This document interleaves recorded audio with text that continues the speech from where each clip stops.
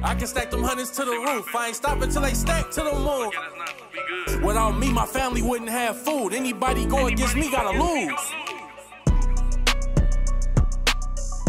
What is up, guys? You're listening to the MF CEO Project. I'm Andy. I'm your host, and I am the motherfucking CEO.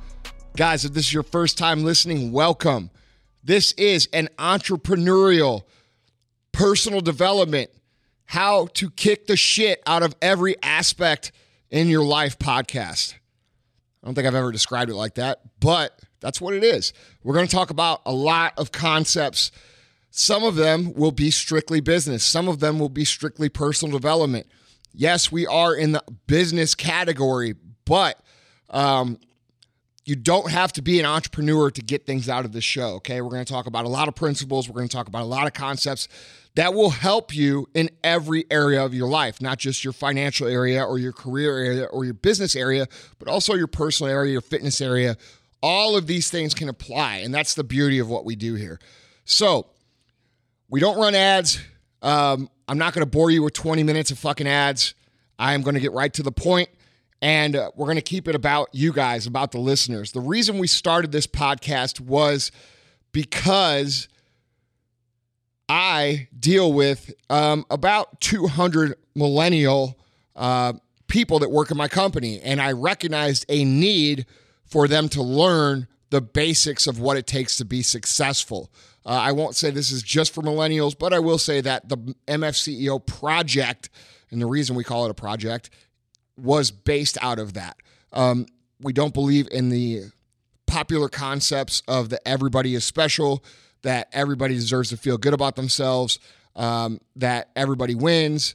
We deal with reality, okay? So we're realists, and we're going to talk about some shit that is probably going to make you uncomfortable sometimes, but if it makes you uncomfortable, you probably fucking need it. My fee for this podcast and my deal with you guys is this.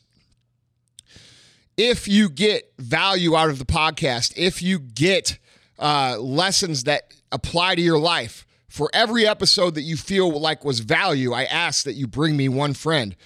You could do this a number of ways. You can talk about us. You could tell someone about us. You could make a post about us. You could tag somebody. But if you tag somebody in a piece of my content, please let people know why you're tagging them. This is a completely organic movement. We don't run ads for it, and we do this because we want to make a difference. So, guys, if you could do me that favor and pay the fee, it's on the honor system. I appreciate you guys. Love you guys, and I appreciate all the support that you give us. If you want to stay more connected, you can subscribe to my email list, which is andyfrisella.com/subscribe, and you're going to get access to the Frisella Files, which is a weekly free piece of content, video content that we do that's sort of like a mini podcast. It's the best way to describe it, but it's practical lessons on how to make some fucking money, so which we all like. As always, I am joined by my co-host, Vaughn, the Impaler, Vanilla Ice, the Pastor of Disaster, Jean-Claude Van Damme, Jean-Claude Van Damme, Bon Jovi, DJ God. right? He's known by all kinds of names because he's legendary. Right. What's going on, my legendary friend? You know, whenever you post pictures of your transformation, I actually feel like the before pictures that you post, that you must have photoshopped them to make yourself look really bad, because I don't remember you looking that bad. But then because I was big sexy, dude. Well, that's true, but it's also because I was with you every day. You know how like when you're with somebody every day, you don't really see, but it's crazy. Like, there has been quite a transformation. Why are you trying to call me fat, dude? No, man. I'm just telling you Tyler, that when he's calling me fat. Like a year from now, when I have 100... I think you are still fat. You're still that fat guy to me. Hey, bro, and you're always going to be that little gay boy. By the way, Tyler, where are your shorts today? Yeah, he's got the ripped up This is the second jeans. fucking podcast. No, the third podcast in a row where there's been no salmon shorts. What happened last podcast? We had an awesome Actually, it was a good one. There you go. Good. Yeah. Are we breaking a trend? Yeah. The essence of the salmon shorts is still coming here. into... So I feel like maybe salmon's going out of style. Are you still on the salmon, or are you feeling like something else now? No, I'm way past the salmon. You were the one that was on the salmon. What's the new thing now? Just Are you fashion. going back to neon? No. What's the new thing, dude? Holes? Just fashion. Like all kinds of holes in your pants? Oh, I man. don't really know how to describe it. Streetwear. Streetwear. All right. Anyway, all I was going to say is a year from now, when I have 100 more pounds of lean muscle mass, 100? you're not even going to notice it because you're going to be with me every day, but everybody else will notice it.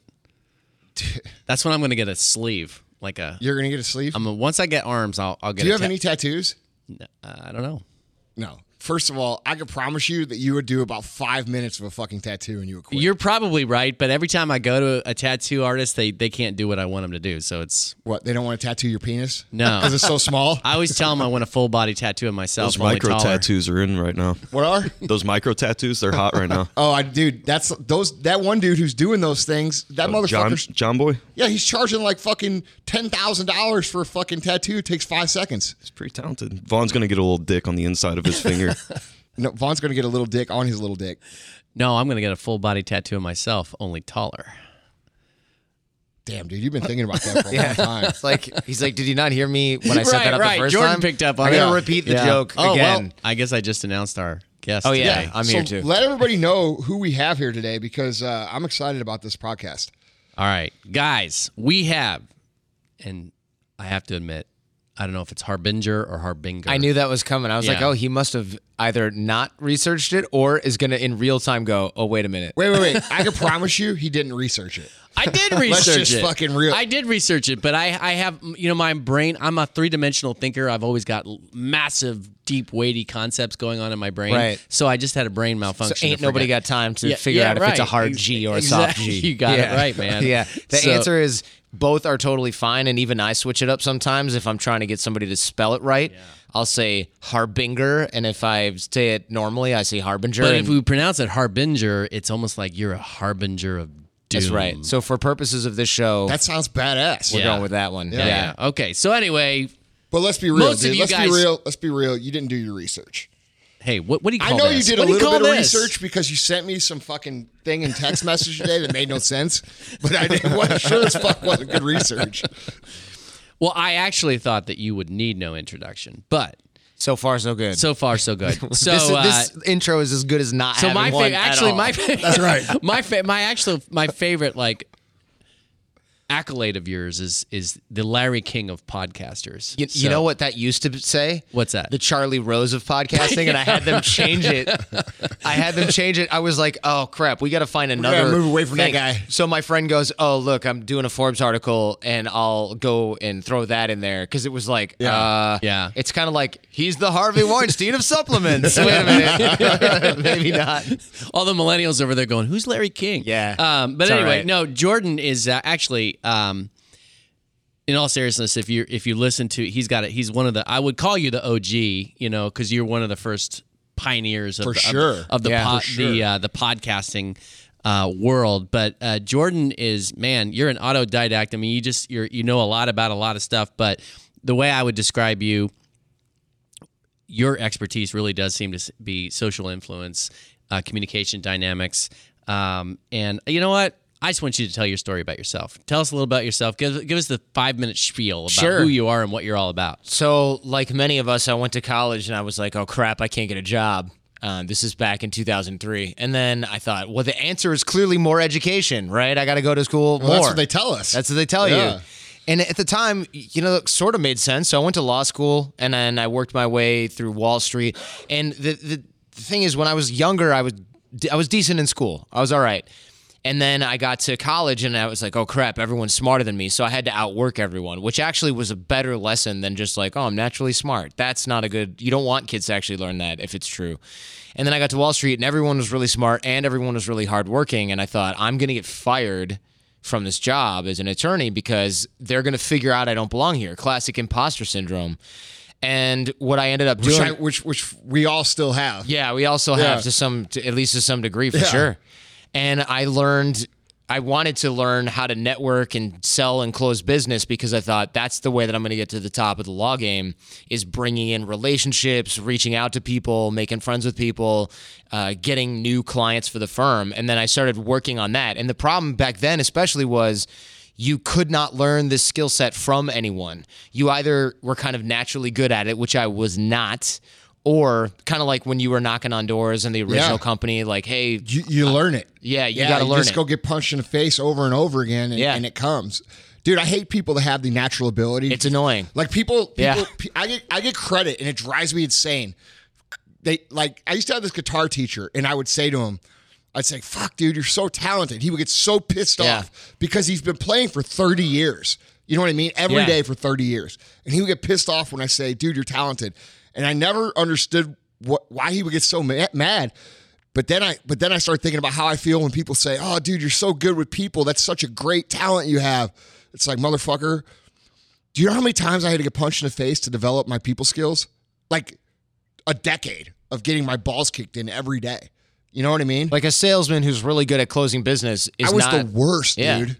It's just, I just didn't have an option. I had to go out and fucking get my face smashed. It's a lot of knocking on doors. Were you like that or?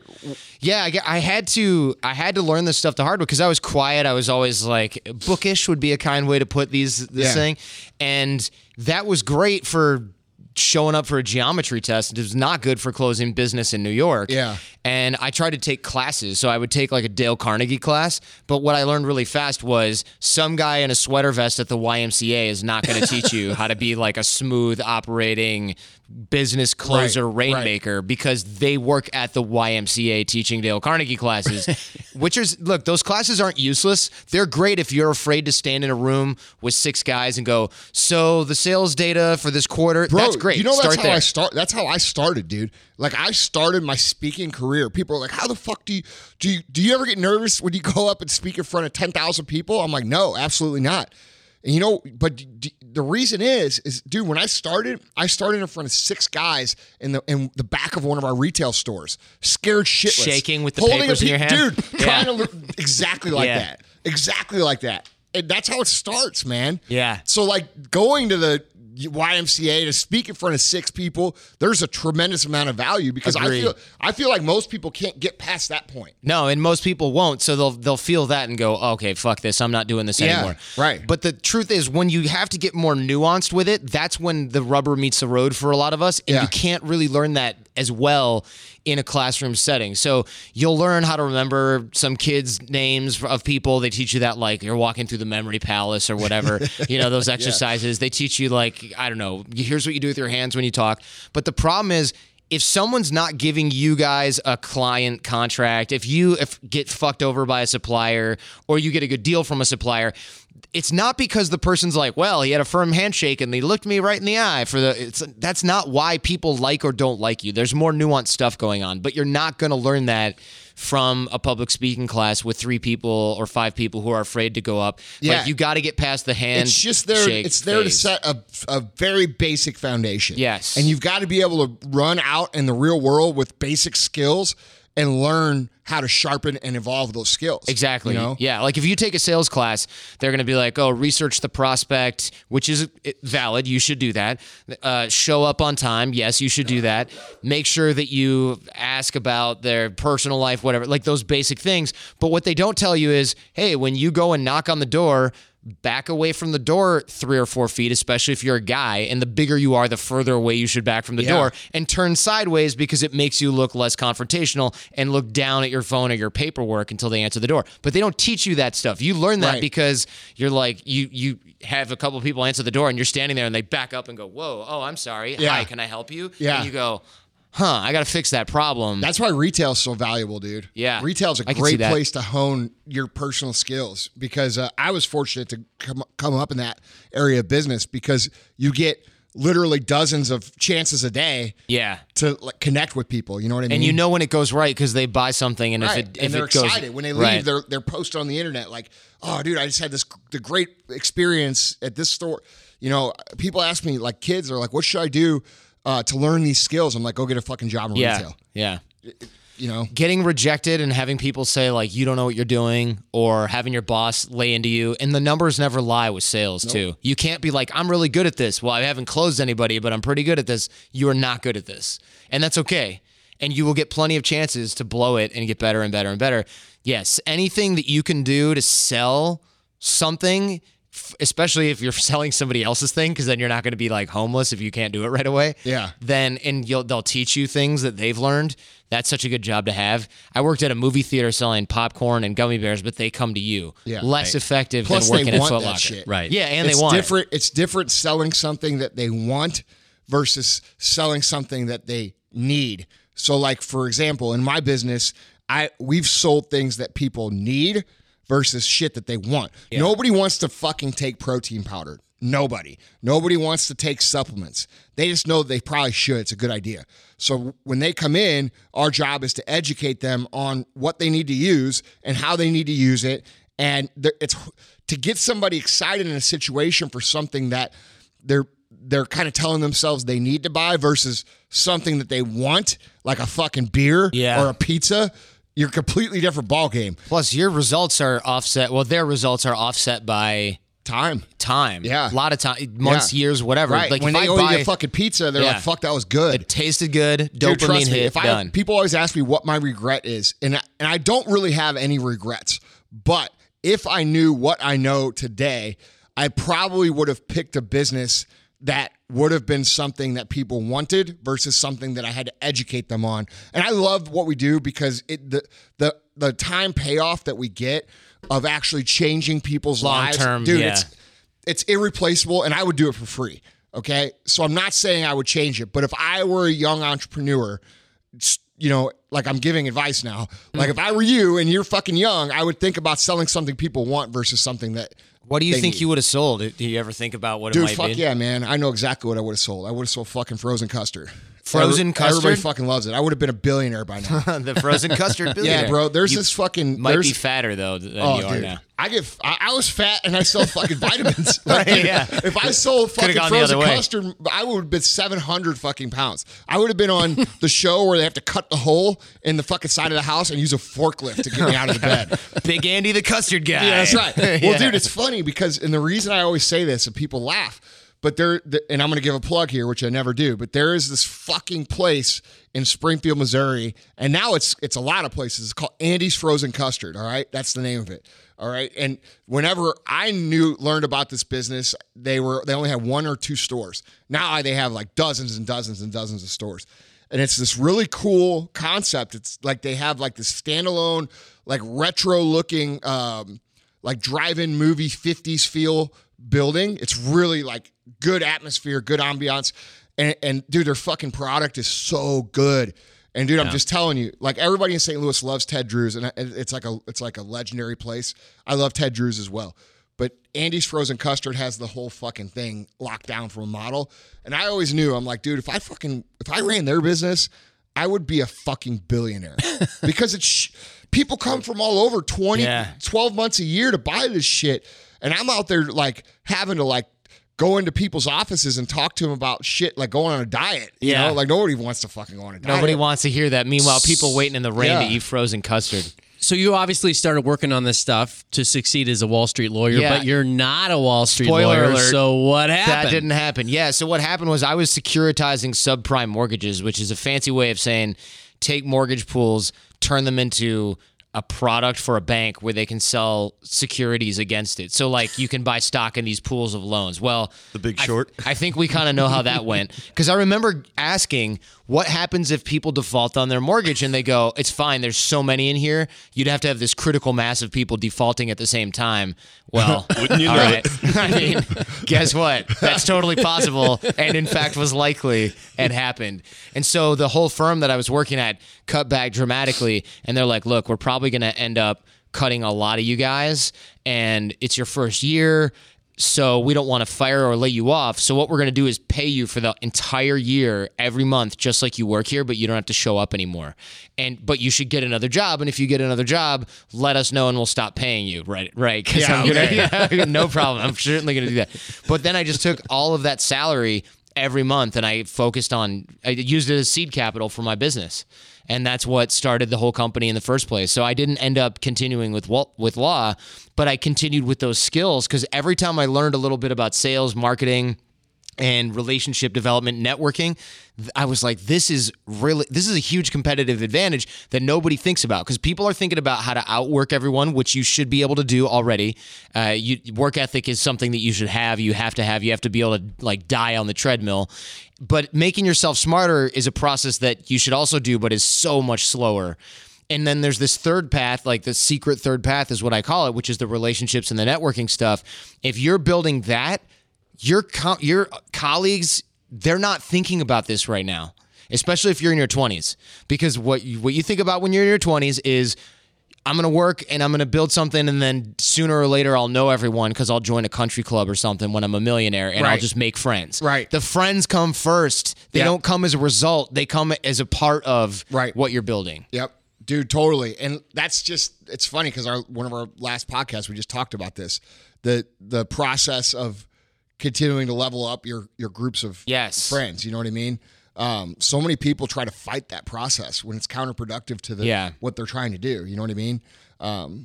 But it is what it is. Well, or they're doing this thing where they're like, well, right. The first one is, I don't want to ditch my old friends. And it's like, okay, I get that. You don't have to not talk to your high school buddies. But if you have a bunch of friends that you're going, hey, let's go get a workout in and then go see a show, and they're like, no, let's smoke pot and play video games. That's cool if you do that once or twice. But if that's all they ever want to do, you gotta figure out if that's what you want. Yep. Because that's what you're going to get. Yeah, that's what you're going to get.'re going to end up like that. And I interviewed this guy on the Jordan Harbinger show named Benjamin Hardy, and he wrote a book about how your environment influences what you do. And one of the examples he gave is he had a buddy who was happily married, he had kids, and he stayed friends with this guy from high school, which is, again, not the end of the world, not a big deal. But then he started spending more time with that guy and more time. And then that guy went through a hard time and got divorced.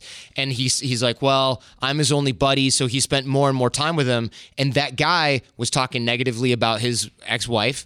And he encouraged this guy to talk negatively about his current wife. And then his current wife started getting sick of his crap and his eating Cheetos and playing video games with this guy all the time. Well, you can guess what happened. Fast forward, it was a couple years later, this guy ends up getting divorced. His wife takes his kid, and now he hangs out with this guy 24/7. I think they live together and play video games every fucking day. Yeah. And that's because this guy's mindset and his environment were set up to just sap away his energy, sap away his good choices, sap away. He didn't make new friends. He didn't level up his friends.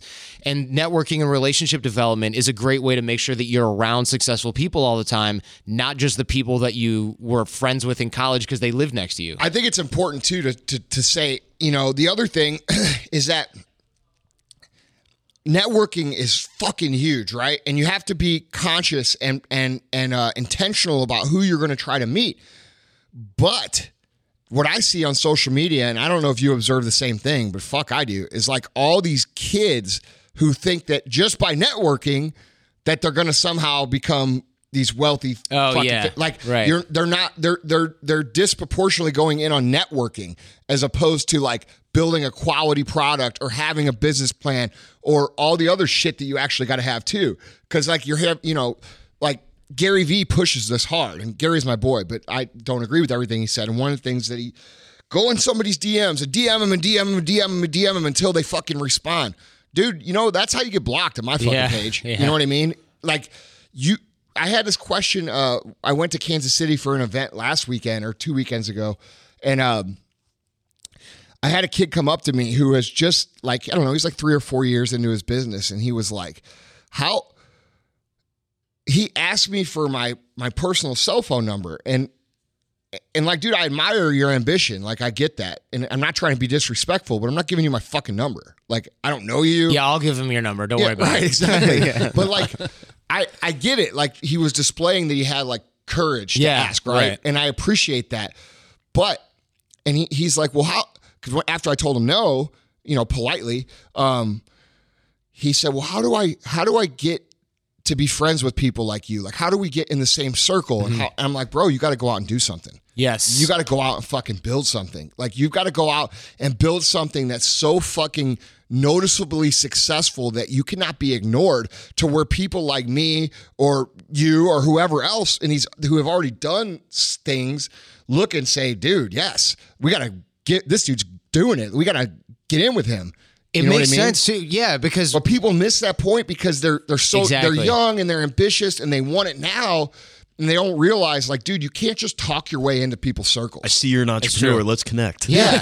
But like, if I had Elon Musk's phone number right now, for example, I wouldn't be like, hey, look, I have all these great ideas for SpaceX you got to hear. Or, fuck no. Hey, I don't have I'd be sending him fucking funny memes. Right, yeah. Until we're fucking boys. Exactly. I would find some way to make it entertaining, but that's a whole side topic probably. But that's what we're talking about, interpersonal relations. Right. Like, you work your way in, like, over years. Yeah. You know what I mean? And you have to bring value to them because you know if this kid, and I don't want to pick on somebody I don't even know, but he probably wasn't like, hey, I have to get in touch with you directly because I have all these things that are going to benefit you. He was like, I'm going to text you every week to run ideas by you for my own Oh, that's a whole nother thing. Like people, and this kid was very nice. He's going to listen and he's going to know when I'm talking about him. He did everything right. But like if you don't have the thing, whatever your business is, to back up you're just not. It takes that part too, not just the networking. You know what I mean? Yeah, exactly. And, yeah, I do. I have. Another thing is you get people in DMs all the time they'll say this, "Hey, can I pick your brain?" Oh yeah, that's not. Don't ever do that. No, motherfucker, you can't pick my brain. I've got lots of shit going on in my real life. Like, no, you can't pick my brain. Or we've got 236 podcasts that you can listen to. Dude, it just shows me you're fucking lazy. Like, I cannot stand, like, it's a pet peeve of mine. Like, if those words go together into a fucking DM, I literally get, like, irritated. I want to, like, tell them off, but I don't, but I try, I just ignore it. It's tough. I will say, if somebody's friends with me, like if you called and you were like, hey, look, I want to pick your brain about podcasting and stuff, that's different. Totally different. That's different. Yeah. But if I don't know you, you're picking my pocket instead of my brain. Yeah. Because I got to make money on this time. No shit, dude. Like, that's a great way of putting it. Let's clarify that. It's totally different if you've got a relationship and I call you and say, hey, bro, I got a question about this. What do you think? Yeah. As opposed to some dude I've never met before. And dude, what they always do too, like they always try to leverage. They're like, "Oh, dude, I've bought all your products. I've done this. I've done that. Yeah. Can I pick your brain?" And I'm like, "No, you still can't. Still can't." Yeah, like I just don't have the time to do that. And I'm doing what I do so you can learn this shit. All you have to do is go listen. Yeah, it's not scalable for you to do that. Yeah, no, man. One thing that I started doing that has helped with this is, do you know what Clarity is? It's like this service where you can charge up, I think, $600 or $1,000 an hour, and then they can set up a call with you. And it's like, at that rate, it's about $17 a minute. And I will donate that money to charity, or it depends on what the cause is, of course. But then if people are willing to pay for that, then I know that they're going to probably apply what they're telling me because it's going to cost them $400 they got to talk skin to in the me game. for 15. Yeah. That's right. And that matters, dude. Yeah. That's something I've had to learn over the last few years is like, because we're getting ready to launch a bunch of academy courses. Nice. And I'm excited about that because I'm excited to have people who have something in it. You know what I mean? Yeah. Whereas, dude, because that's what I like, man. I like people taking the information and then coming back a year later and being like, fuck, dude, I doubled my income or I grew my business this much or I did this. But it doesn't happen really because a lot of people don't have skin in the game. They don't have skin in the game. The guy who wanted to pick your brain, not the one, again, don't want to pick on somebody I don't know, but a lot of times you'll give somebody, I remember when I first started, I would spend like an hour with somebody outlining a strategy or something like this, and they would never, a year later, I'd be like, oh, did you ever launch that? They never would launch anything. They would never do anything. And that's why if somebody's like, hey, I want you to be the first guest on my new show, I'm like, nah, I'll do it when you're on episode 50. I never hear from those people again because they don't get there. They never get there. Right. Yeah, Good point. So backing up just for a little bit. So clearly you built this awesome brand on social dynamics, interpersonal communication, a lot of the things that are connected to that. Let's formalize this, all right? Because, and let's state this in really stark terms. Give us your step-by-step, path or formula for how to get somebody to do something. What basic principles of persuasion. I mean, we're already talking about it organically, but let's formalize it. Yeah, persuasion is commonly misunderstood because people are like, all right, what's this like hypnotic set of words that you can use to get somebody? They have a negative connotation of it. Yeah, it's either or manipulative, right? Yeah, or they're thinking like, oh, I got to use power words or like some kind of, there's some terms I'm drawing a blank because I don't worry about this. Linguistic programming. I don't really focus on this kind of thing.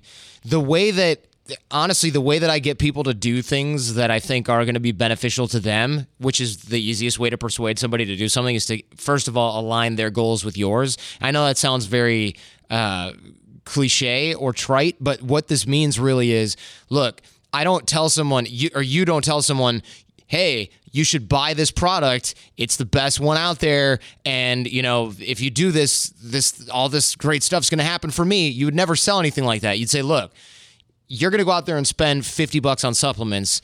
If you spend $60, you're going to get stuff that we've tested. It's going to work. It's going to give you better results. You have to speak in terms of what's going to be good for them, but you also have to show them, you have to handle their objections in a way that's not like you're selling it. So a lot of the ways that I would sell an online course or an in-person training, and when we teach, when I teach people, usually I teach military, a lot of special forces, of course, a ton of civilians and things like that come to our training as well. And these are guys that know that hard work is part of it. So you have to speak in the language that they have, which is not, this is going to be so easy for you guys.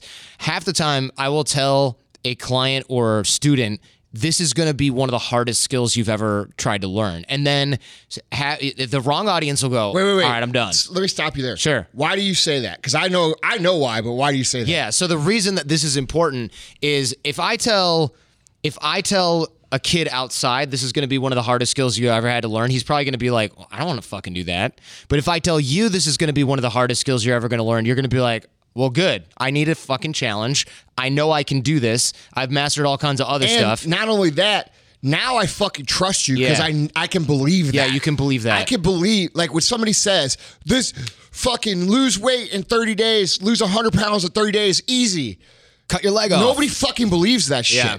But when you tell the truth, people believe it. Yeah. And then you have credibility. So you might not sell as much today, but over the next 10 years, you're going to sell a lot more because the people who are buying are the people who are willing to go do what it is you're telling them to do. Yes. And what are they going to do? They're going to say, hey, I went and bought Jordan's program or this or that or Andy's supplements. And you know what? They fucking worked because I did my part. And it's a long-term play. You know what I mean? Yeah, I do. And I think telling the truth is, first of all, underrated. Fucking everything. And it's hard to do in the moment. People always go, oh, well, of course I'm going to tell the truth. I always tell the truth. This is what I do. When it comes down to the moment when you have to choose between getting easy results or getting money from somebody or telling the truth, that's when it actually matters the most. Right. Discipline doesn't really matter when you don't need it. This sounds so dumb when I was saying it out loud, but it's actually a great life truth. Discipline only counts when you need it. Like if you're already awake at 5 a.m. because your dog woke you up, that's not discipline. Right. It's discipline when it's cold out, it's snowing, you're so warm, you wake up and you go, I could totally go back to bed for another half hour, or I could get to the gym, or I could get up and make a healthy breakfast, whatever it is. That's when the discipline counts. The same thing with truth. The truth only matters if it's like, shit, I really want to tell Tyler on this, but you know what? This isn't going to be a good fit for what you're looking for, but I'm going to refer you to one of my competitors as much as it kills me right now. Then the person goes, wait a minute. You're not just trying to take my cash right now. You're not just trying to get this closest sale right now. And that's tough because... But that's what does close the sale. That's what does close the sale. Yeah, it does. And look, the another way that I think is persuasive... It takes like 5 to 50 times of real life experiencing what you're talking about to understand it. Like, cause like, dude, I try to teach this to like guys that we have in our program. And they're like, no, man. They're like, no. Dude, if I do that, nobody will buy. Nobody will buy. I'm like, motherfucker, this is how you close a sale. Yeah. This is how you close a sale. Somewhere else. This is how you close a sale.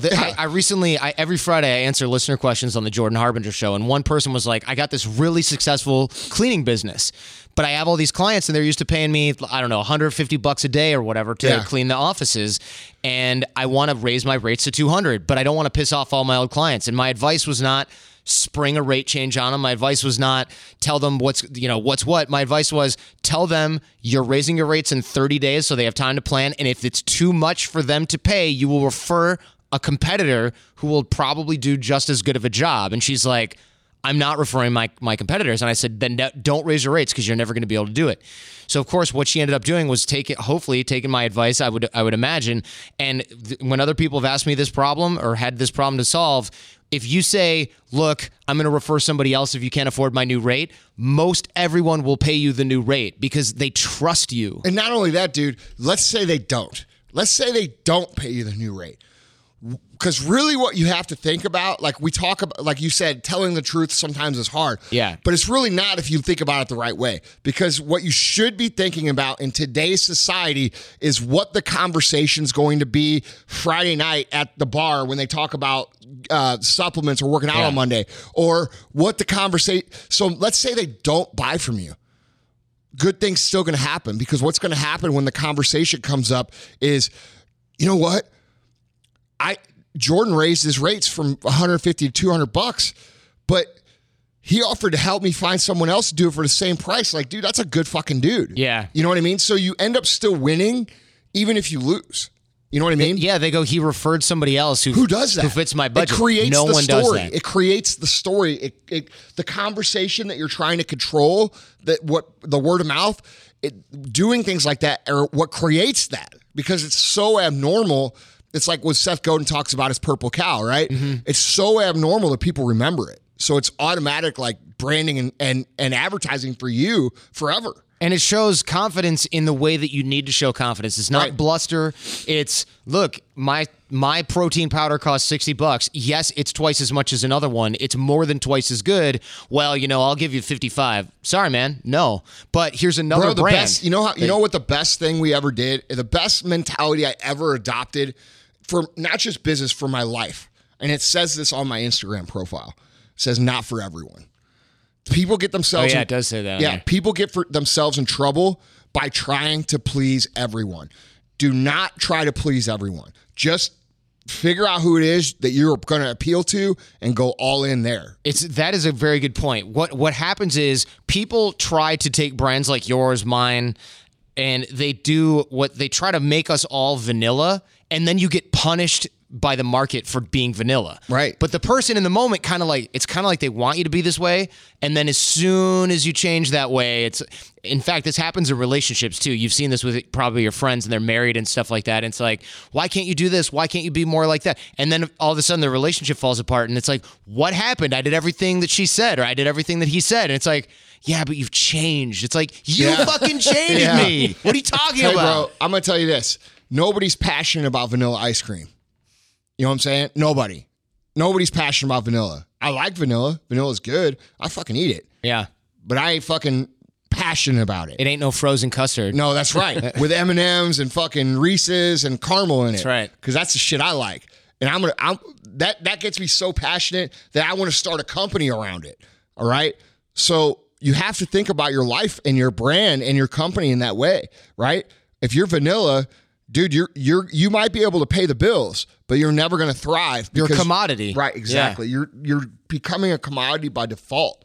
And it really comes down, the reason that your brand has become vanilla is either A, you're running it by committee, because when you run shit by committee, the answer is going to always be vanilla because no one's going to agree. Right. Or B, you're purposely trying to please everybody's opinion, and it bothers you so deeply that you can't please everybody that you take all the cool shit of your brand and throw it away. You sand down your shit until it's so smooth that nobody wants it anymore. Right. Okay, so Jordan, the first 2 points that I pulled out from Jordan Harbinger's Rockstar Persuasion course in 48 hours or less, sarcasm. Nailed it. Is align their goals to yours. Tell the truth, even if it's not in your immediate best interest. Yeah, I like that. But think Well about the long game.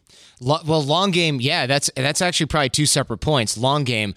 I was talking with Gary Vee, speaking to him before, and I can't remember what I said, but he was like, you do think long term. And I hadn't really thought about this, but it's true. I don't go, oh man, I got to get Shaq on my show so then I blow up and everyone will be like, yeah, that's the guy that had Shaq. I waited 2.5 years to get him on the show.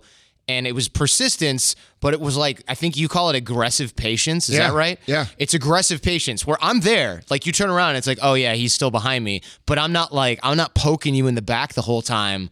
You're letting the value accumulate. Exactly. Yeah. And I think that's important to play that long game. I get why younger guys and gals, but especially guys, they don't want to wait because especially in the internet age, it looks like you should have everything right now. Well, dude, and also what people don't realize is that if you have Shaq on your show as the first fucking guest, it's all downhill from there. It's not going to make your show anyway. Nah, it doesn't do anything for you. Because it takes time this goes back to the buying process or the process of becoming a loyal fan. It's the same. It takes people time to accept your idea, to accept your message. All right. And if you go in, like, people have this false perception, and it's because what we're fed, right? Kim Kardashian posted for this company, and now they're selling $4 million a month. Right. Yeah, but next month they're selling $0. Or they were selling 3.8 and they paid Kim Right. Kardashian and they went up $200,000. Yeah, It didn't dude. make it overnight. But Yeah. people have this perception because we're fed the idea of overnight success, that by having this one person or that one person or this opportunity or getting your product in this store, that it's going to make you. Nothing that you can do, nothing, no matter how much money you spend. Look at all the companies you see spend ads on Super Bowl, and then you never hear from them again. Yeah, never. It doesn't matter. You cannot outspend. You cannot outwork. You cannot out-strategize time. Time is always a factor. You cannot turn a cake up to 900 degrees and cook it in 5 fucking minutes. Right. It's No, going to take 40 I tried minutes. that. It doesn't work. Right. You take my word for it. And it's the same thing that these young dudes, I appreciate the ambition, dude, but you're thinking about it in a way that you don't understand doesn't work. Yeah. You Yeah, know what I don't know. mean? Have you guys had this experience where over the last 11 years I've been running the show, every time I thought this is going to be this one big This could be turning point, it is never, It's never it. once happened. Like when I got Shaq on, I thought I'm going to have so many new fans from this. It was like, bink. It was like this tiny Yeah. little like blip. And then it's like, you get, oh man, we hit the New York Times. All right, cool. We got a little boost. Or like Tony Robbins mentioned us on a bunch of stuff. But and I bro, was like, oh, good. It's cumulative. It was cumulative. Yes. It's a cumulative package. It's to where, Yeah. so now when people look at your website or they hear your podcast or they find out about you somehow, what they're doing is they're going and they're saying, fuck, dude, New York Times bestseller, #1 rated podcast, innovator of this, been in Forbes, been in this, been in that. And they're like, fuck, all right, I like this guy. I'm going to see what he's Yeah. about. And that's how it happens. It's a cumulative product. And it's hard to explain that to young guys because, like, dude, I don't think I would have understood it when I was 20 years old. Because you don't have enough to be cumulative. No. You look at your whole life as childhood. Bro, you know how many times and in then my college. business career, I like not just the podcast thing, but in my business career where I'm like, fuck, dude, we just get this one thing and land this one account, do this one thing. Dude, we're going to be $1 billion next year. Like, I've thought that for 20 fucking years. Yeah. You know? So I'm guilty of the same thought process. But I think it's okay to think like that because it keeps you wanting keeps you motivated. It keeps Yeah, you I wanting to agree. do big things. But what you have to understand, like, dude, it keeps you swinging for the fences, right? Swing for the fence, strike out. Swing for the fence, strike out. Swing for the fence, hit a home run. All right? Because I've hit a lot of fucking home runs, but I struck out way more. But I think the problem with thinking that way, and I actually believe it's a good way to think, but the problem with thinking that way is that when these kids go out and strike out the first 3 or 4 times, what do? they quit. Yeah, they're Right. out. And so it's a double-edged sword, man. There's good things about it and there's bad things about it. So what I tell people when they ask me about this, because they're like, "Oh, I'm going to get this big press." I agree with you. I'm the same philosophy. Get excited about it. Yeah, you're going to be in the New York Times. Get excited. You're going on It's huge. MFCEO project. Get Yeah. excited, but then don't have an attachment to the outcome. Get excited and fly all the right. way to St. Louis and do this show. Yeah. And when you get a bunch of new fans from it, be thankful, but don't go, "What the fuck? I flew out to St. Louis and I Yeah. only got 10,000 new fans. I was supposed to get 100,000. This guy's Yeah. bullshit. I don't want to talk to him anymore." Yeah. You know, don't do that because then you're just loading the gun and then shooting yourself in the foot, reloading the gun Right. and aiming at your other foot. But you do have to, I agree with you. You should stay excited because otherwise you just go, it's no point. I'm not even going to Yeah. fly out there and do this because nothing ever happens. Right. Like, dude, I had an article come out a month or 40 days ago or 45 days ago where Entrepreneur Inc. or Entrepreneur did an article about the top 5 entrepreneur podcasts, and they put us at #1. I saw that, Okay, too. which was fucking so cool. Because that's like, for me, that's like an iconic thing. Like, Yeah. I grew up reading that magazine, you know? So, like, and I show it to my dad. I'm like, Dad, check this shit out. You know, it's just cool. But then Yahoo picked it up, and then fucking Inc. picked it up, and they ran the same fucking a version of the same article. And dude, it was awesome. But like, it didn't make the show made the show. Right. You know what I'm saying? Like, we're not any more popular than we were fucking a month ago, or maybe we have 100 new listeners or 1,000 new listeners. But I still enjoyed that. I still thought it was cool. Yeah. You know what I mean? Yeah, you sort of soak it up, but then you don't go. But I'm not hung on it. You're not hung on it, yeah. And I think a lot of people, they have that, like you said, the strikeout, the swing for the fences and the strikeout. So they'll get this big piece of media. And what is this called? It's called magical thinking. That's what it was. That's what I was looking for. Yeah. And people do this in relationships. They do this in business. Yeah. It's easy to spot in business because you go, oh, we have a Super Bowl ad that's going to be huge. Nothing happens. Right. But when you do it in relationships too, you have problems. Like, oh, as soon as you've probably heard this in your inbox. As soon as I get a girlfriend, my life's going to be totally different. I just need your it's gonna be advice different. on this. You're going to have less money. You're going to be more aggravated. Yeah. You're going to be able to get less shit done. And you're going to be fatter because you got to eat all the time. That's right. That's what's going to fucking. That's how different it's going to be. Yeah, congratulations on achieving your dream. Yeah, dude. But people do this in relationships with marriage. They do it with marriage too. They'll be like, me and my wife are fighting all the time, but as soon as I get this job in this different town and we move, everything will be fine. And then they move, and it's like, no, I'm still an asshole, and she still hates me for all this shit I did in the past. Right. You got to solve the real problem. Stop with the magical thinking. And 90% of the time in those situations, 99% of the time, where's the fucking problem? It's in you. It's you. Yeah. I did want to say, just as you were talking, I was thinking about everything that Andy has always said about success in sales. And obviously there's so much interaction or interchange between success in sales or business and success in real life. And I was thinking, he has said on the podcast a number of times, be successful at sales, you can't look at it as individual transactions. You got to look at it as lifelong relationship. I like that, yeah. And that's what I was thinking as you guys were talking, is that's why you have to commit to the long term, because you don't form a really meaningful, rich, rewarding relationship in a single moment. It takes time, and it's about building trust. And I can't remember which one of you mentioned trust earlier, because you both look so much alike. I can't remember which one of you right, exactly. said it. But a lot of people, best compliment you ever got, bro. Yeah, I think it is. Yeah, but like the building of trust, you'd said, what other persuasive things can you do? There's always one. Dude, it's his first fucking rodeo. One. I think that actually may be the first time that's ever happened in our podcast. 235 fucking episodes in, and this motherfucker still got a cell phone on. And to clarify, we're talking about Tyler. Yeah. Yeah. The way that you build trust also is by doing the little things, and most people will not do those little things. So they'll do this. They'll go, all right, well, I got to figure out. They'll go, all right, well, I got to figure out how to get this set up, or I got to figure out how to persuade. I got to figure out the magical languaging, or I got to figure out how to do this awesome presentation. And then they show up 20 minutes late. Right. And you're like, wait, your whole thing was to blow me away, and you've wasted a bunch of my time already. Right. Or they'll cancel something, and my wife she goes bonkers when I'm like, oh, I'm tired, or like, oh, we're not going to make it. She's like, you know how shitty it looks to cancel something? 100%, yeah. Like, you better have a reason, like, oh, my leg's caught in a meat grinder, so I can't make it. Right. Not like, oh, I overslept.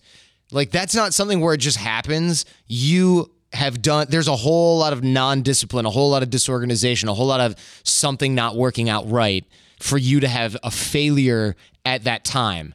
And that's what I'm looking at when I'm looking at business. I'm not, somebody's like, oh, this meeting ran long. All right, that might happen sometimes, but if it's like, oh, we got stuck in traffic, hey, you just didn't plan. You did not plan for this.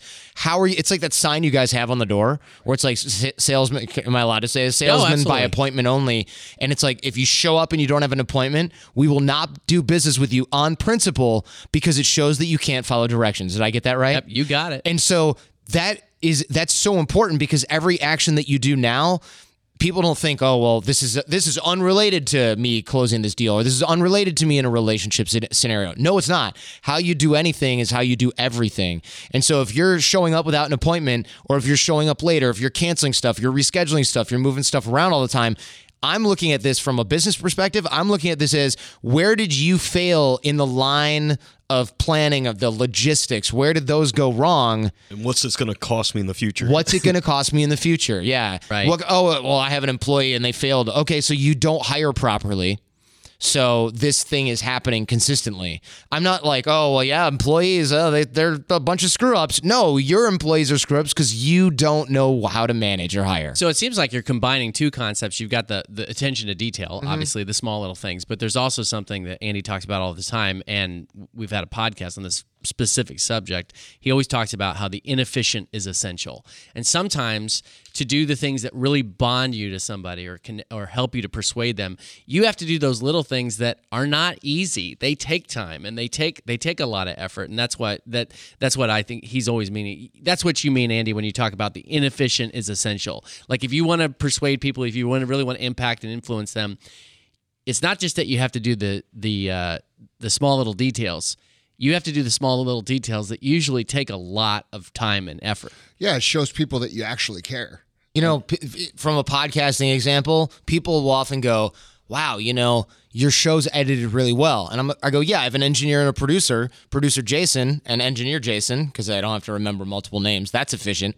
But they edit out coughs, sneezes, like the ringer on some phone that the guest has, or like I put the bottle up and I'm drinking it and it goes...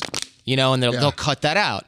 And people always go, wow, how do you get all that stuff out there? Or why bother? Another podcaster will go, why do you bother doing that? The reason is because, well, there's other things like auditory fatigue and it keeps people paying attention. But the reason is because, well, look, if I want to convince somebody to send their whole team of bodyguards to my school for $5,000 a head or whatever, how am I going to do that? And then I sneezed and I was like, fuck it. I'm leaving it in. Right? Like, how disciplined are you? How much do you care about the final product when you're like, I could cut that out, but I just don't feel like dealing with it? Right.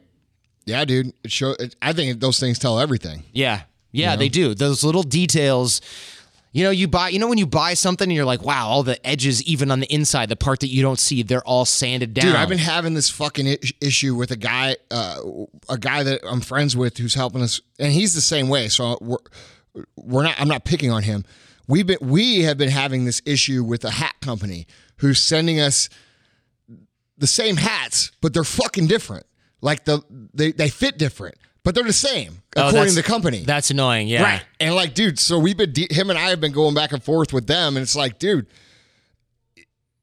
like most people might not notice that shit, but you better believe, like, I fucking notice it. Yeah. You know what I mean? Because it drives me insane. One's loose and the other one's a little too tight. Or the rise on the crown is like 1/8 of an inch different. You could see it. Yeah. Most people can't see that shit. I see it everywhere. Like, I notice it everywhere I go. Like, I see symmetrical perfection.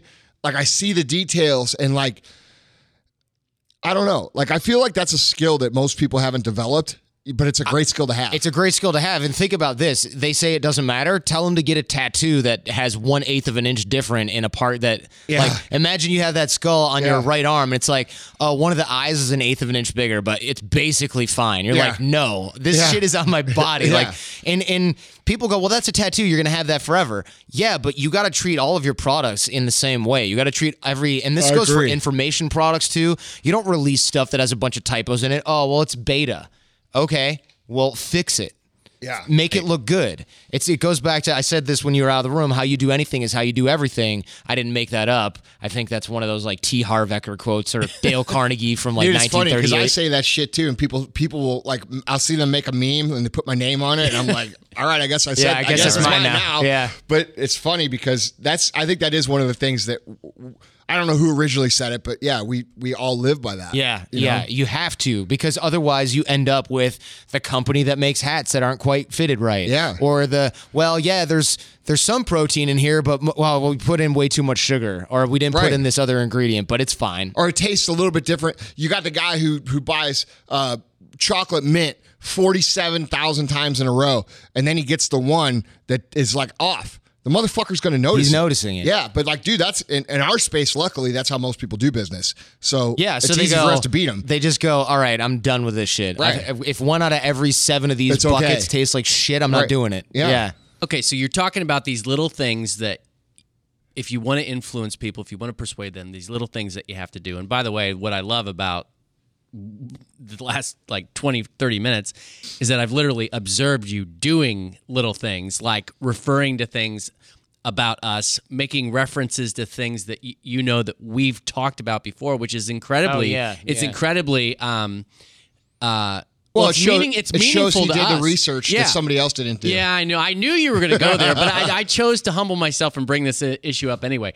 But it's you're actually showing that you're observing people. You're making references to them. You're making it about them. So I assume that that's one of the little things. Probably, but I've been doing it for so long that I don't notice it anymore. Exactly. Yeah, because I'm like, oh. Dude, it's just who you become. Yeah, I agree. I'm the same way, dude. Like, I know, like, when you, especially in a sales situation, like, it's all about them. It's not about you. And so many people, like, are terrible at sales because they make it about them. Yeah. It's not about them. Like, dude, if you're selling cars, it's not about the $1,000 commission you're going to get off selling the minivan. It's about how safe they're going to feel. It's about how comfortable they're going to be. It's about how cool they're going to feel because they got a cool minivan instead of a boring one, and you got to make it about them in every single way. And those guys who care about what they are getting are the ones that end up getting paid. Cars are a good example for the long game concept that you guys brought up earlier as well, because how many cars you going to buy? Ideally a bunch, right? If you're good at what you're doing, you're going to have a bunch of cars, and you're going to have to get a bigger one when you get a family, and then you're going to want a fun one for when you actually made enough money to get the car that you wanted instead of the cheap one. So if you get those sales guys that are like, oh, he's 24, I'm not going to spend any time talking to this guy. I'm going to go to the older guy. You might make the sale from that older guy, or you might not. But if you treat that 24-year-old with respect, and then he grows into a 30-year-old who then has a different kind of job, and then he's a 35-year-old with a family, then he's a 40-year-old going through a midlife crisis, and he wants a Mustang. What about all his fucking friends? Yeah. What about all his friends? That's a good point. What about the conversations he's going to have about the experience you could have provided about selling that 24-year-old, a 10-year-old used car? What if you make him feel like he's the most important person in the world? What if you fucking congratulate him and get him excited about his car to the point where he goes out and tells his other 24-year-old friends, dude, you got to go see my buddy Andy at here because dude, he hooked me up. He took care of me. He's a good dude. He didn't treat me like I couldn't afford shit, okay? And you address all these issues. You're not just selling him. You're selling him and everybody fucking knows. And if you could think about that when you're talking to people, it makes it a lot easier to do the right thing. That's a good point. Right, that network we're farming, effect. dude. Yeah. Sales is fucking farming. You're planting fucking seeds that are going to harvest 10 years from now. So 10 years from now, when that 24-year-old is a 34-year-old and he's literally told 100 different people about you, how many cars are you going to be selling a fucking day off of that one great interaction that you took the time to make him feel more special than everybody else? Yeah, right? That network effect is huge, man. Dude. That's why creating, even in the content world, right? Like stuff we're doing right now with this show, when you create something that's really good, people will then, and this is not rocket science, they'll refer it out. But if you just create a bunch of stuff, or if you create like one big splash, like you have one big guest and you expect that's only going to ripple so far. You have to every show has to be good enough. Well, you mentioned it too. Audio fatigue. Yeah. Fucking dude, there's content fatigue. You put out so much shit that people ignore what you put out. And we see kids doing that all the time. They're putting out when you go to their fucking Instagram story, the line at the top looks like a fucking centipede, right? And you're like, fuck it, I'm not watching that shit. Or he's making 9 posts a day and putting out 2 podcasts a day and a YouTube. Dude, eventually people are like, dude, you're fucking annoying. You have to be aware of that too. You know what I mean? Like overdoing things is just as bad as not doing anything. It's actually worse. I think this was I wish I remembered which president this was, but he wrote a letter and he's like, sorry for the length of this letter. I didn't have time to write a shorter one. You know what I'm talking about? Yep. It was like, I don't know. I'm just going to get it wrong if I say Abraham Lincoln or something. No, it was somebody like that. Yeah. And what he's basically saying it'll is come to me. It's harder to create something that is tight and doesn't have a value delusion than to create something that's just long and rant. Like if we did a show that lasted the whole day, it's probably going to be tough to make it more valuable than what we're going to fit into an hour. You know why people do that, right? I mean, you know why people do that. Because one of the fucking ways that iTunes ranks you is because of how long people listen to your fucking podcast. So that you have these motherfuckers out there doing 4-hour podcasts. Oh my God. Just so they can get a fucking higher ranking. right? I did not know that. Oh actually. yeah, dude. That's why you listen. That's why some of the biggest podcasts are fucking 2 and 3 hours long every time.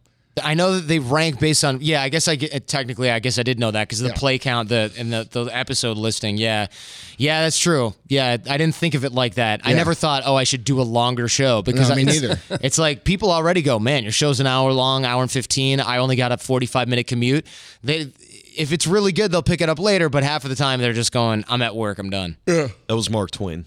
It was Mark Twain. I was going to But say wait Mark a minute. But Twain. is Get it the fuck though? outta here. I swear it was Every going to be Mark unattributed Twain. quote though is now Is Mark Twain. Mark Twain, right? So it's like YOLO. Oh, that was Abraham Lincoln who made that up. Not Actually, Drake. that was Mark Twain too. Yeah, that was Mark Twain too. Yeah, right. Like, yeah, that I don't know. Now I don't believe Listen anything to this that he fucking said. guy. I was going to say it. I was. You are that guy. Hey, I was going to say, but he's got my favorite quote about, the right word is the difference between a lightning bug and lightning, I never You know heard that one. Oh, that's a great one. Must I be never Mark heard Twain. that one either. What is the quote? It's the exact quote is something like having the perfect word versus having a good word is the difference between a lightning bug and lightning or something. Why do you like that? Well, because he said it better. I'm actually misquoting it, but it's really good. Just I was because gonna say, it it's sounds really kinda- witty. it Mark sounds- Twain's kind of witty. So So is that why you like misquote him and shit? His quote was so think it powerful that must you be. fucking can't even remember it. no, Tyler, I think what's the I think I quote? need more coffee. Actually, it was Winston Churchill. Oh, is it Winston That's who- Churchill said that? Yeah, but it goes back like he stole it from somebody else. It goes back like Yeah, way I think back. everything comes back to Mark Right. Twain. But so what's the exact quote? quote? Is if I had more time, I would have written you a shorter letter. No. The lightning bug. the quote. lightning bug. Did you get that one? No, I didn't hear quote? that. Oh, you're not paying attention. No, I'm So- fucking looking up quotes. Anyway, but Jordan, I know you have to hop on an airplane with your wife here pretty soon. But before we forget to do this, why don't you share your social contacts? Sure. At Jordan Harbinger on Instagram and Twitter, if people still use that aside from the president, and or just to read the presidential tweets. Yeah. And I teach a lot of networking and relationship development stuff. Actually, if you guys have a minute, I would love to go over like 2 of those little drills because I think they're super freaking helpful. Sure. Yeah. All right, You know so- what? Can you spell your name? Because people do that all the time. They say, well, I looked him up and I couldn't find him. Oh, really? Yeah. Yeah. Jordan, like Jordan, and then Harbinger, Harbinger, Harbinger. Like harbinger of doom / right. sorrow / destruction. Or something good. Or something good, but Yeah. nobody ever uses that for anything. No one's like Harbinger of harbinger joy. of rainbows. No. The reason I want to give these drills is because I think young guys, especially young guys and girls, but guys especially, we deprioritize our relationships in our businesses, especially because we don't think that we have time. And so I think digging the well before you're thirsty. You never think you're going to be thirsty in the moment. So you got to start those relationships off early. And one of the things that I do to maintain connections in the network is every day around 9 a.m., I scroll all the way down to the bottom of my text messages and I start texting the people that are at the bottom there. And I'll be like, hey man, been a long time. Haven't spoken with you in a minute. And then you sign, like, give me an update on what you're up to next. I'd love to hear from you. Sign your name so that they don't reply like new phone, who dis, or just ignore you because they're Yeah. embarrassed. And then you say no rush on the reply. I know everyone's busy because when you're trying to sell something, as you guys all know, you build urgency. So then when I get a message from somebody from 2 years or whatever in my past, I'm like, is it Herbalife or Scientology? Like, Right, what's it going to be? right. So if I say no rush on the reply, I destroy that urgency and it actually increases my response rate. And I do that with 4 or 5 people a day. Not every single person responds. And you end up with a few minutes of conversation while you're waiting for coffee or whatever, or between phone calls. Dude, I do a similar thing to that too, where I just do what I do is I send people the emoji, the 3 fist emoji. Like this is something I always do.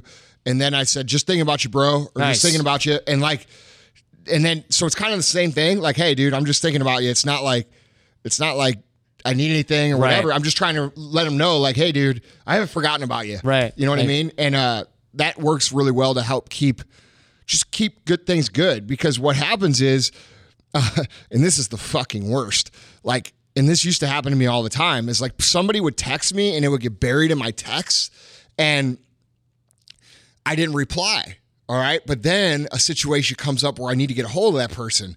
So then I fucking go to like text them and I look and I'm like, fuck. Oh, I didn't reply to this. I did reply. Now I got to ask this guy Yeah. for something. And then you're the shitbag. Yeah. You know what I mean? So Yeah. like now I do the same thing that you're talking about. But I just do it in a way of like, hey man, I'm just, And I do it in a genuine way. Like, course, when somebody pops in my head, I just fucking shoot him a text, be like, hey, bro, thinking about you.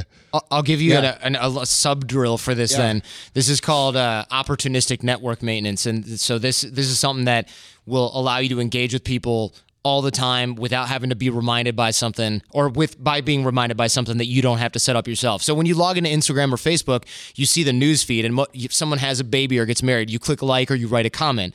All that stuff is what I would say is below the fold, right? Like I'm not reading those comments, or if I do, I'm not like, oh, that's cool that Vaughn commented on that. I just see 1,000 comments and I'm like, oh, all right, done.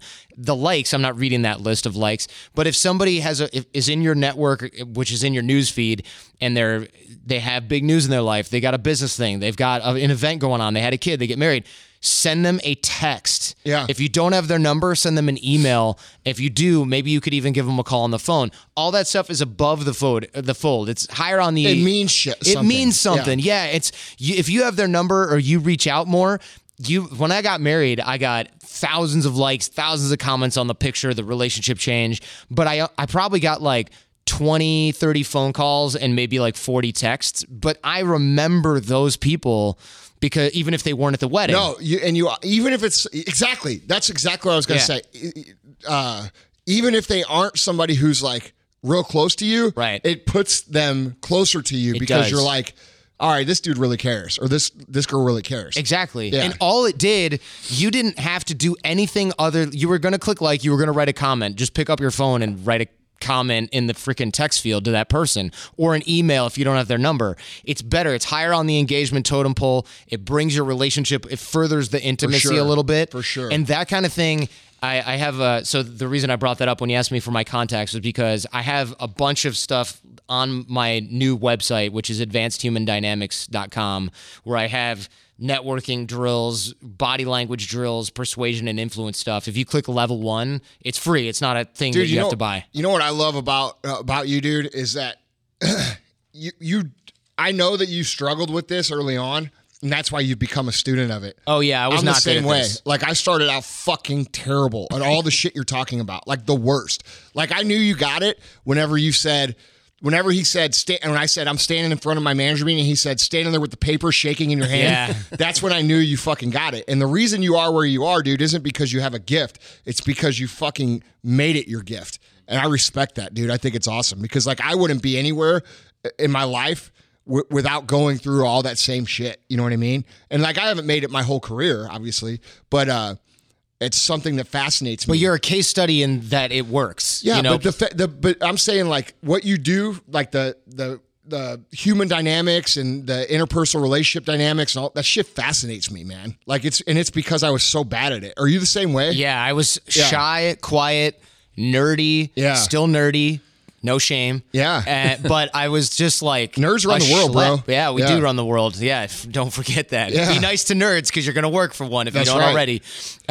So, yeah, I was always quiet and introverted and shy. And eventually I was like, fuck this. Yeah. This fucking sucks. Yeah. And I looked at all the habits that people who are not introverted, quiet, or shy were doing. And I thought, like, all right, these guys probably weren't born that way. And if you look back, if you zoom out far enough on the timeline of somebody who you think is well-networked or persuasive or wealthy or interesting or funny, if you zoom out far enough on the timeline, you find somebody in their environment or some influence in their environment that might make it look natural. And I'll give you this example right now. So if you find a kid that you think, well, no, my friend Matt, even when we were in elementary school, he was outgoing and fun. Okay, but he had an older brother, and his older brother was on a team that was co-ed, so he had girls over the house all the time. So you weren't afraid of girls when you were 6 years old, like me and every other guy were, because you're around older kids. So then they hung out with you and blah, blah, blah. And then when at the time you got to middle school and high school, you were used to having women around. So you looked like you were naturally outgoing and comfortable around women, but you were not. Yes. You learned it earlier. Yes. That's it. Dude, I love that, man, because people look at people who are charismatic or who are successful or who are personalities, and like, dude, they look at it and they're like, God, you have a gift. Like, dude, I get this shit all the time. Yeah. They're like, dude, you have this gift with your voice and this and your ability to speak. And dude, go listen to my first podcast. It was fucking terrible. Don't listen to my first podcast, please. No, I hope it's gone. I leave it up for the specific reason of letting people understand that this is all a skill that you Yeah. learn. You know what I Yeah. mean? It's not a gift. The tape doesn't lie, right? Right. You look at, like, if you had a picture or a video of that meeting you were holding with Oh, the paper God. shaking, and people would go, "That's not you. That's a guy that kind of looks like you, but is not you." Right. Like, and in a way, they're right. Right. You're not that guy I'm not- anymore. yeah. You know But what's really funny is as much as you've said that, I still believe people don't believe it. And I'm telling you guys, literally go back and listen to episode like 3 or 4. No, and listen it's- to one. Yeah.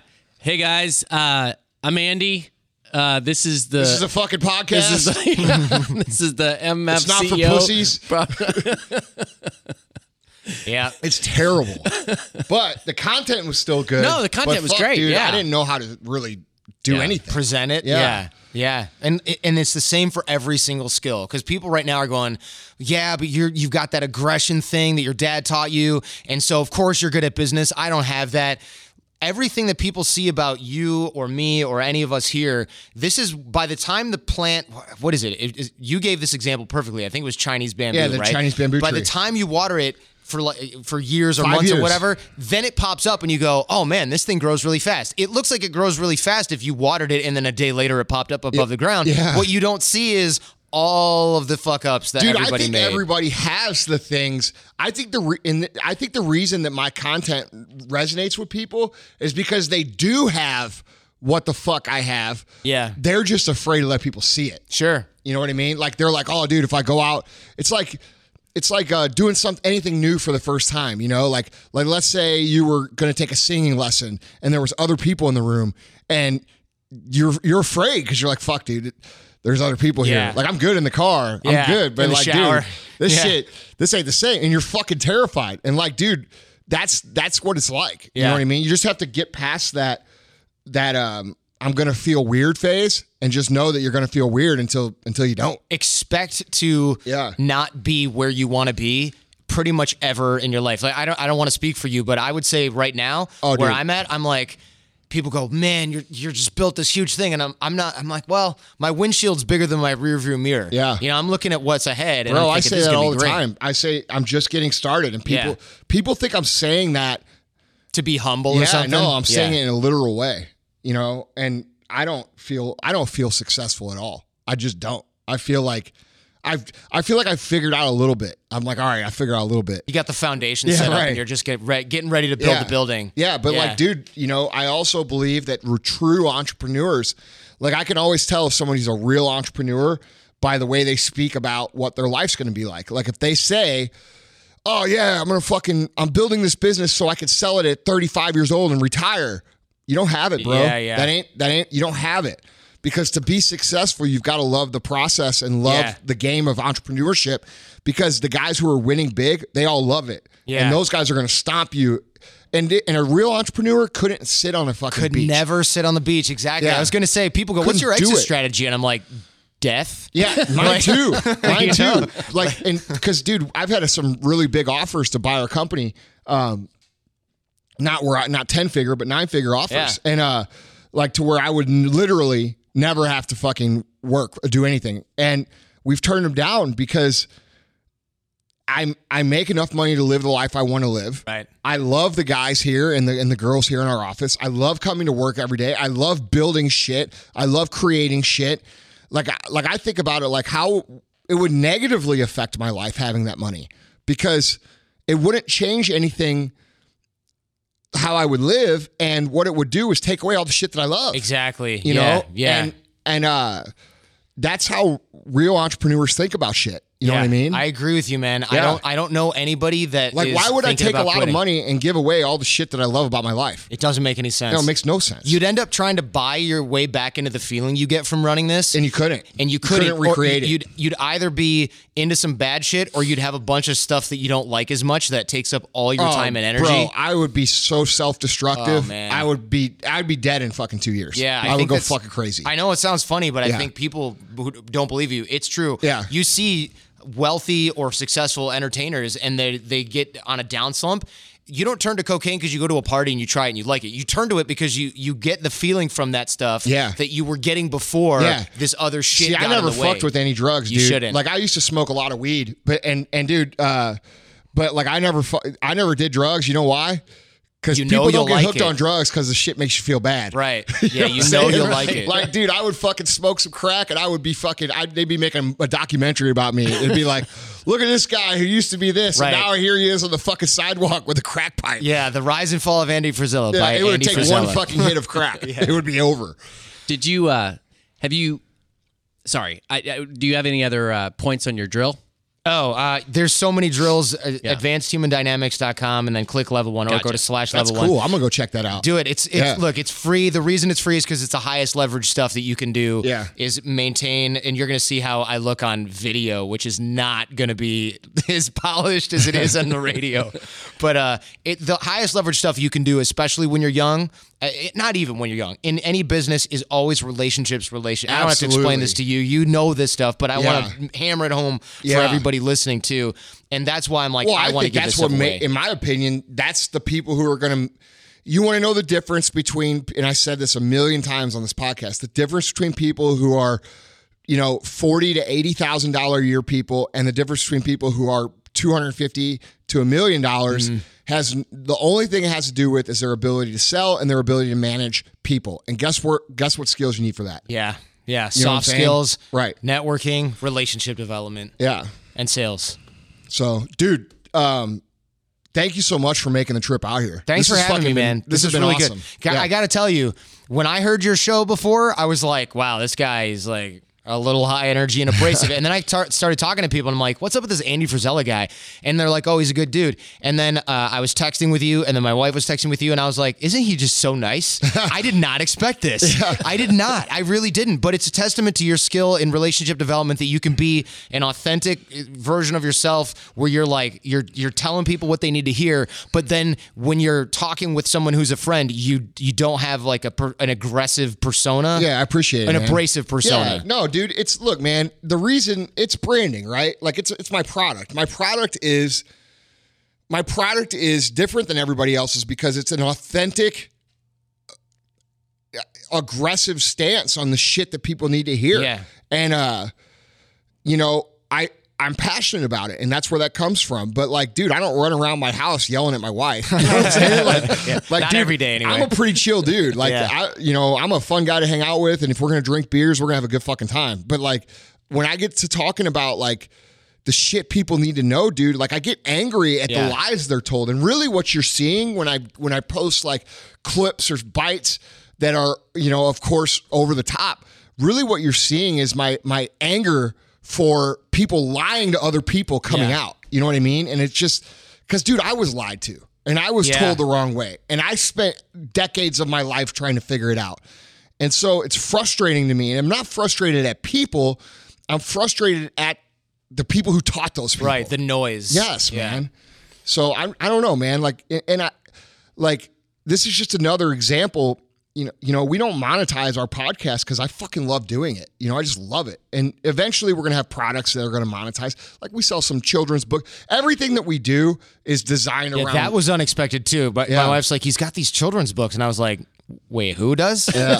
We were talking about Andy Frisella. Who's got children's books? And fortunately, people have really supported those and really done a great job helping other people learn about it. But I mean, dude, this is about impact, man. You know what I mean? Like I'm a fucking rich dude. Like, you know what I'm saying? Like, Yeah, you don't have to do this to pay the I bills. live a crazy fucking life. Like it's like rock star shit.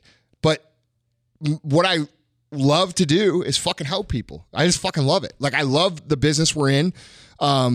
Because we're able to send somebody away for 6 months and have them come back a completely different person. Emotionally, physically, confidence-wise. I love what we do here because I feel like I'm able to relay some of the lessons that I was taught through life and also by my dad. I was very fortunate to have a dad who, by all accounts, was not like the most loving dad. Like if you looked at him from the outside, you guys would be like, this dude's fucking crazy. But the reality is he loved us way more than what most dads love their kids because he had the understanding of what real love is, which is telling you the fucking truth and preparing you for reality. And I was very fortunate, and I don't use the word luck very much, but I was lucky to have that. And I try to share that, man. You know what I'm saying? Because Well, not good on everybody you, has man. it. Good on you, man, because I think a lot of people would take the opportunity to create a platform like this and just go, cool, I'm going to sell them some more bunch of shit. Yeah. And dude, we are going to sell some shit, but it'll I mean, be good, it's all but going to be shit. It's healthy shit. Yes, it's all going to be stuff that will return on someone's life in a financial way, 1,000-fold. You know what I mean? So and I can feel good about that. Yeah, good. So, and that's We've what got counts. uncensored children's books coming out. Uncensored really soon. children's books, yeah. Dude, like, what's that one that the Go to Fuck to Go Sleep? the Fuck to Sleep, Dude, yeah. that video of who's reading that? Samuel L. Jackson, Oh my I think, god, right? dude, that's one of the funniest Yeah. videos ever. Yeah, he's like, go the fuck to sleep. And he's like, so it's so calm. Yeah, So chill. He's That's such great. a good dude. He's such a good voice guy. Yeah. Him. What's his face? Lawrence Fishburne's voice. Oh, yeah, of course. Morgan Freeman's voice. Those guys are so fucking good at what they Yeah. do. Like I'm big fans of their voice work. It's so hard to Christopher do voice Walken. work too. Oh yeah. Like, dude, it's just I don't know. The more I get into podcasting, the more I pay attention to people's voice Yes. work, and Yes. I'm really becoming a fan of people that can like have their fucking style. It's tough, It's man. really no different than fucking rapping. Remember, Tyler and I just started working on some rap shit with our buddy Mark, and fuck, that shit's hard, dude. It's a totally different art. He sucks so bad in the beginning. Oh, sucked so bad but at the dude, beginning, hey, yeah. I got fucking way better quick. You got way better in those only over the course of a couple days. And Mark's like, man, I never heard somebody pick it up this quick. Yeah, Like, but it is a different thing, man. Because it's like, you know how like in podcasting you develop your style, or Sure. in radio you develop your style, and then that was just a whole different thing. But Is the boys in the hood always hot? Yeah. I'm Bro, I I'm can gonna drop tell you it right on you, now. man. I don't care. can drop it on you. The Vanilla Ice I style. can drop it on you. I will fucking next time Mark comes in town, we're bringing this motherfucker over because I would love to fucking see him weasel his way through a fucking rap verse. Easily I approach Yeah. the microphone because I ain't no joke. Dude, Tell get your the mama. fuck out of here. I'm cringing. Could you be any more fucking White. white? Actually, literally, no. Literally, I don't know that I could have any less pigment in my skin unless I was an actual albino. That's the fucking truth. But you know, You got the you got the I got to you got embrace the my hood brand blood in you. Yeah, I do. You Yeah. got the hood blood. All right.